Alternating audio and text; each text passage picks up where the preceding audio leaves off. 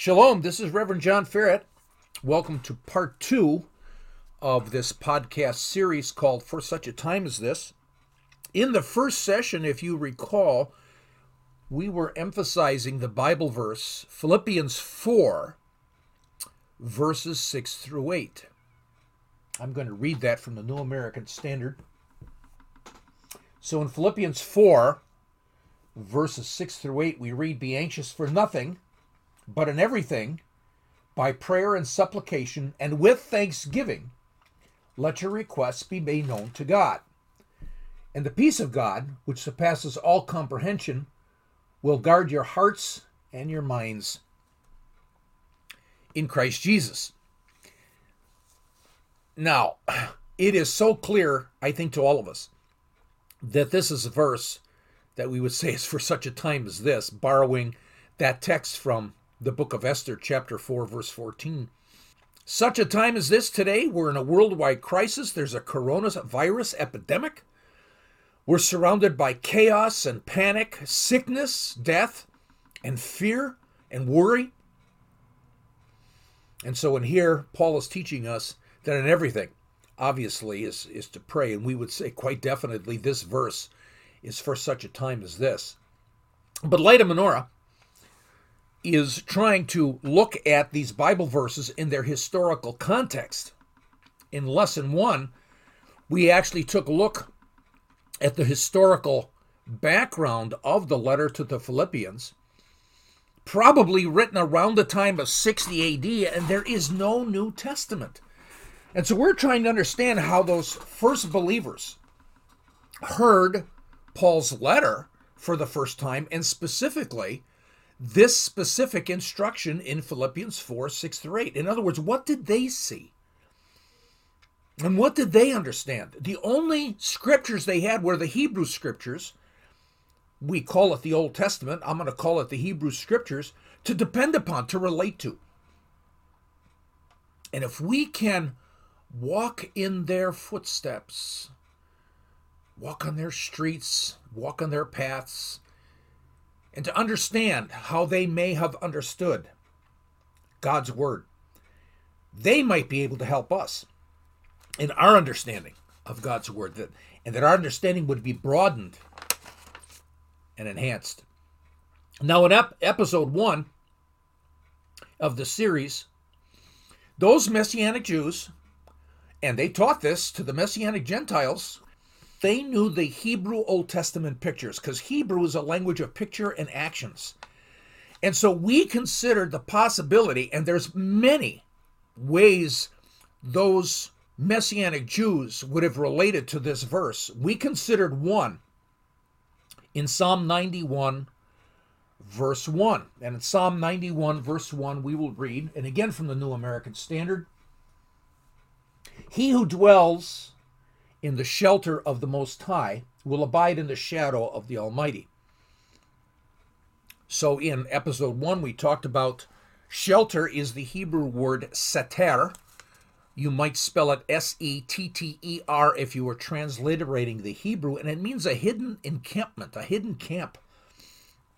And then the second phrase, that he who dwells in the hidden encampment of God is in the shadow of the Lord, but it says Almighty, and that is Shaddai, El Shaddai. He who dwells in the hidden encampment of the Lord is in the shadow of El Shaddai constantly. And that's the name Shaddai that God used to introduce himself to Abraham, Isaac, and Jacob prior to Moses. This is powerful. It's as if Paul is saying to them, from their connection to the Hebrew scriptures, it's like Paul is saying, don't worry, don't be anxious. Since as you are son or daughters of the God of Abraham, we are sons or daughters of the God of Abraham. We dwell in a hidden camp, always so near to the Father, that we live in his shadow continually, the shadow of El Shaddai.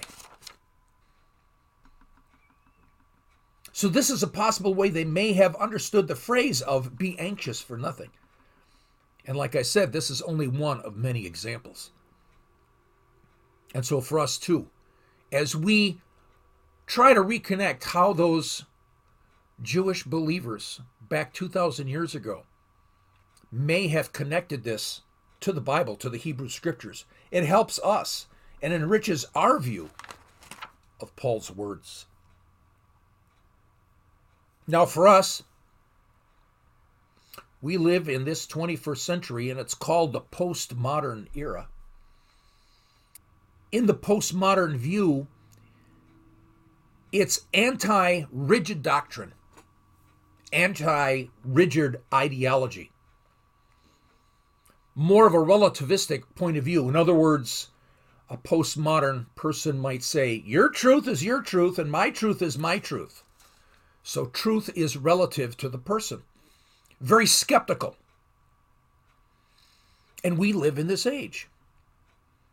Now, Bible history, studying God's word in context, studying his Bible from the view of archaeology, history, geography, customs and culture, the Jewish roots of our faith, and even the languages of the ancient Middle East, not only the language of Hebrew, but also Greek, Latin. But if we actually put the Bible into its historical context, this gives us a weapon, it gives us a tool to combat the relativistic dismissal of the historicity of God's Word. In the Archaeological Study Bible from Zondervan Publishings, they have, right at the beginning of the Bible, they have 2 pages on About This Bible, which talks about the importance of Bible history and putting the Bible in context. I suggest that if you have a chance, read that. I think it's very important. But there could be that you would say, wait a minute, I don't hold to this. And there are Christians that say, no, we're not postmodern. We're not anti-rigid ideology or rigid doctrine. There's a quote in here in the Archaeological Study Bible about those that don't hold to the postmodern view. And let's just take a look at that quote. Further, as the quote begins, many well-intentioned readers, although not fully committed to a postmodern way of thinking, many of them tend to interpret the Bible strictly in terms of their own experiences and standards, without ever considering what a prophet or apostle was saying to the people of his own day. An awareness of the beliefs, conflicts, history, and habits of the people of biblical times forces us to confront questions like, what did Paul actually mean when he wrote these words to the Corinthian church, or to the church at Ephesus, or to the church in Galatia, or the churches in Galatia, or to the church in Philippi? And so indeed, as we put the Bible into its historical context, we have this tool to actually combat this postmodern way of thinking about God's Word. I remember I was told a story one time of a graduate student at a renowned seminary, Christian seminary. This guy was getting his master's degree in theology. He was asked about archaeology and Bible history and how it supports the Bible. And this young scholar, going for his master's degree in theology and to becoming a future pastor, he said there's no need for Bible history, and biblical archaeology is really worthless. He said that Bible history changes meaning for each generation and each person. He said it was a living document, evolving, changing for each generation and culture. In other words, whatever you want the Bible to mean to yourself, then fine. And again, it comes back to that postmodern worldview of whatever your truth is your truth and whatever my truth is my truth. But God has stated in Malachi 3:6, I am the Lord and I do not change. Malachi 3:6.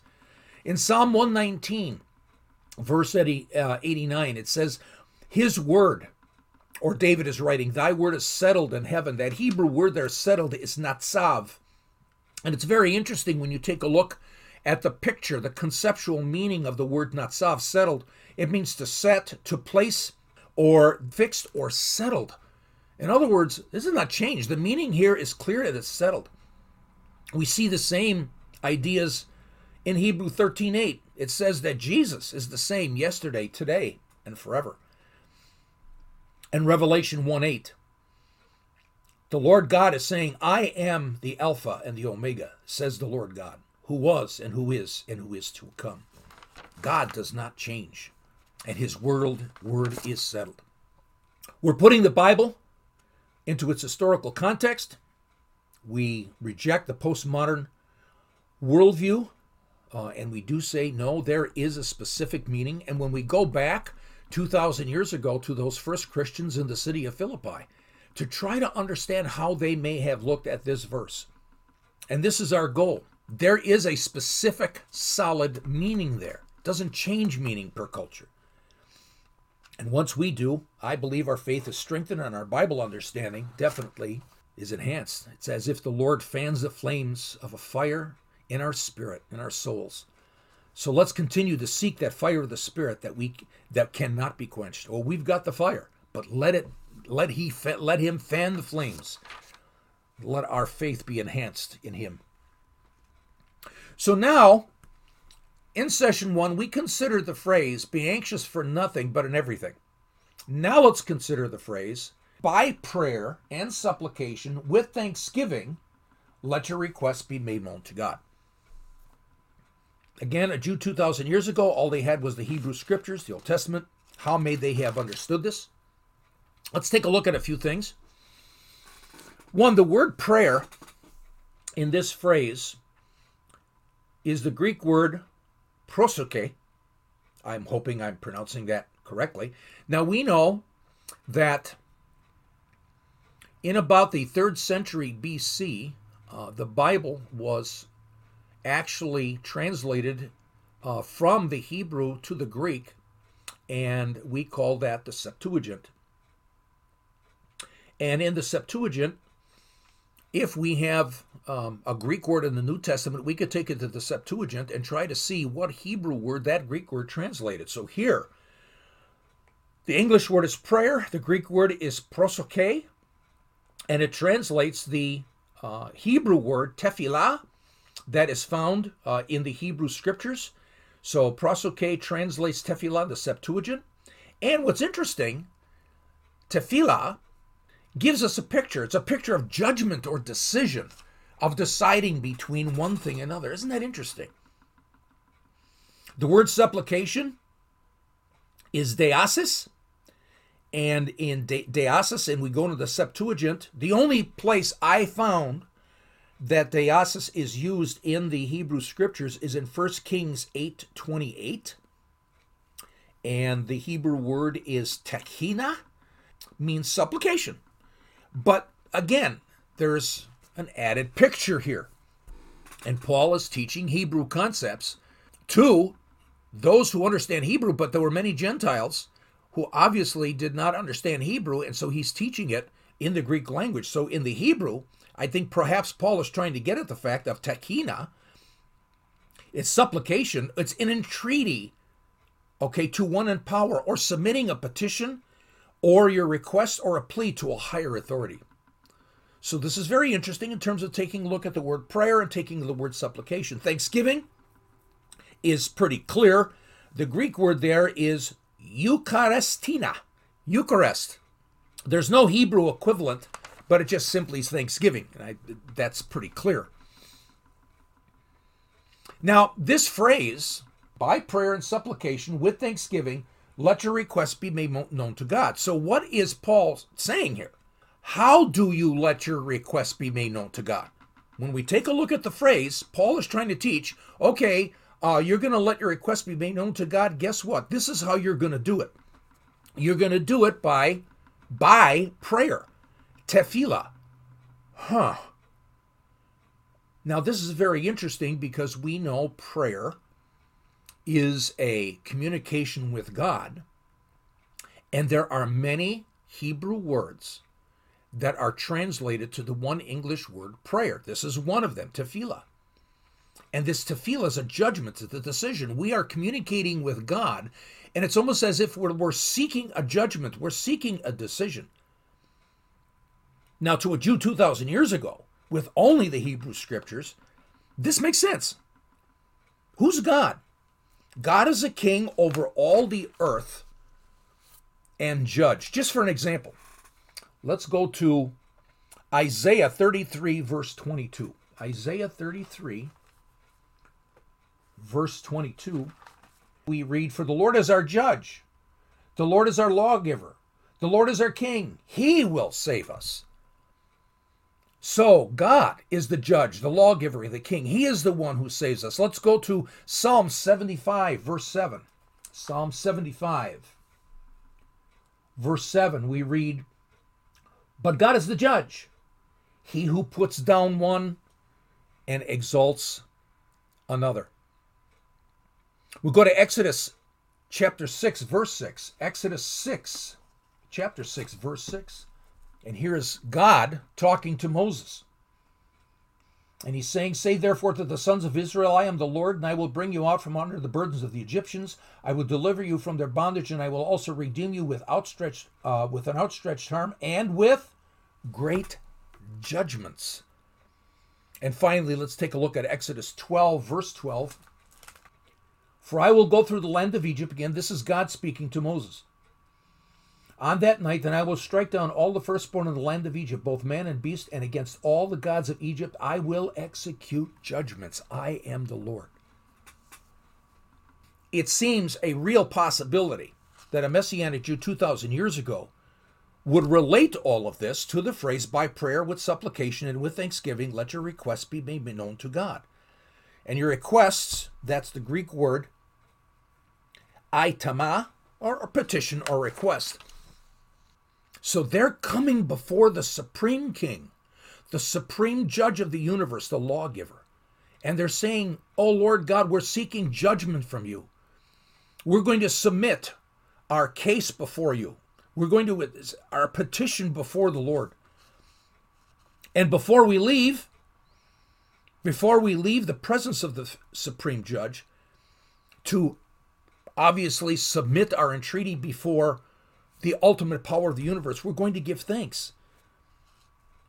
Thanks for his grace so that we can come to him. Thanks to him, since by his word he is the judge against even our strong enemies. Thank him, since he is the one who saved his people from the bond of Egypt. He kept them safe during the plagues. How much more can he save us with the circumstances we're in today?" Messianic Jews would thank him, since as his righteous people, he hears our prayer even before we ask. This is amazing. He hears our prayer even before we ask. Now in Matthew 6:8, Jesus says this. It's right before the Lord's Prayer. "Don't you know that your Father already knows what you need before you even ask?" And Jesus is not teaching anything new.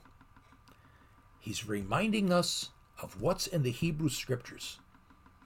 As we take a look at Isaiah 65:24, we read this. "It will also come to pass that before they call, I will answer. And while they are still speaking, I will hear." Jesus, God, is only referring to this verse, or more than likely referring to this verse, in the Hebrew Scriptures. God knows what we need before we ask. What a way to thank him. Think about the circumstances that we're in today. Think about the coronavirus, our worries and our concerns and the chaos around us. As his people, as sons and daughters of Abraham, according to the book of Galatians and Paul's own writing, we call the supreme judge, the supreme lawgiver, Abba. We call him Daddy. And we're in Daddy's shadow constantly. And he already knows what we need before we ask. What a way to thank him. As we put down our requests, as we put down our petitions before him. And I happened to bump into a website where there are 7 prayers God answers. Only 7. Only 7? What about Isaiah 65:24? We just read it. Before they call, in every instance, God hears us. That makes no sense. That there's only 7 prayers God answers. Also, in our generation, we have the name it and claim it people. In other words, they might look at the verse that we're looking at, Philippians 4:6-8, and with thanksgiving. In other words, thank God that he gives you exactly what you're asking for. See, the Bible doesn't say that. When we go back to the way the Jews understood that 2,000 years ago, it's different. So under name it and claim it, we thank him for giving you exactly what you wanted. And here we go, only applying his word according to our own views without understanding how it relates, especially to those Jews 2,000 years ago and the Old Testament, the Hebrew Scriptures. Something like that where they misuse Philippians 4, 6 through 8 and say, thank him for what you need is the basis of the prosperity gospel. Those so-called Christian scholars who say, you need this for your ministry, you need $1,000, you need $10,000, no problem. Give it to God and he will give it to you. You need a car, you need a plane? Oh. So those first Christians show us a deeper and more profound understanding. We live in his hidden encampment. We are never out of his shadow, out of the shadow of El Shaddai. So Daddy is saying, don't be anxious. Don't be pulled one way or another by crisis and chaos around us. Abba loves us. He opens the door to his throne room so we can come in. He wants us. He wants to hear us. He wants to hear our requests and petitions. He's the righteous judge who will save us. He's the one. And so why are we thankful? We're thankful because he already knows what we need before we ask. He is watching over us. We are thankful because he is the supreme judge. He is the supreme lawgiver. We call him Abba. Wow, such an amazing love. We loved him because he first loved us. This is in 1 John 4:19. He loved us first.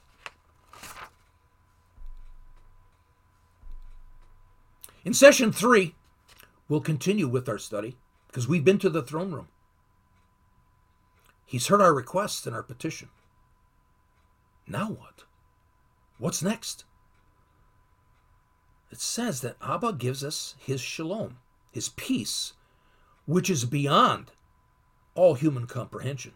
And it's going to be guarding our hearts and our minds in Christ Jesus. Shalom? What does that mean? Many say, well, it's peace. Well, peace from what? Peace of mind? Absence of war? And our hearts are in Christ Jesus. Our hearts are in Christ Jesus.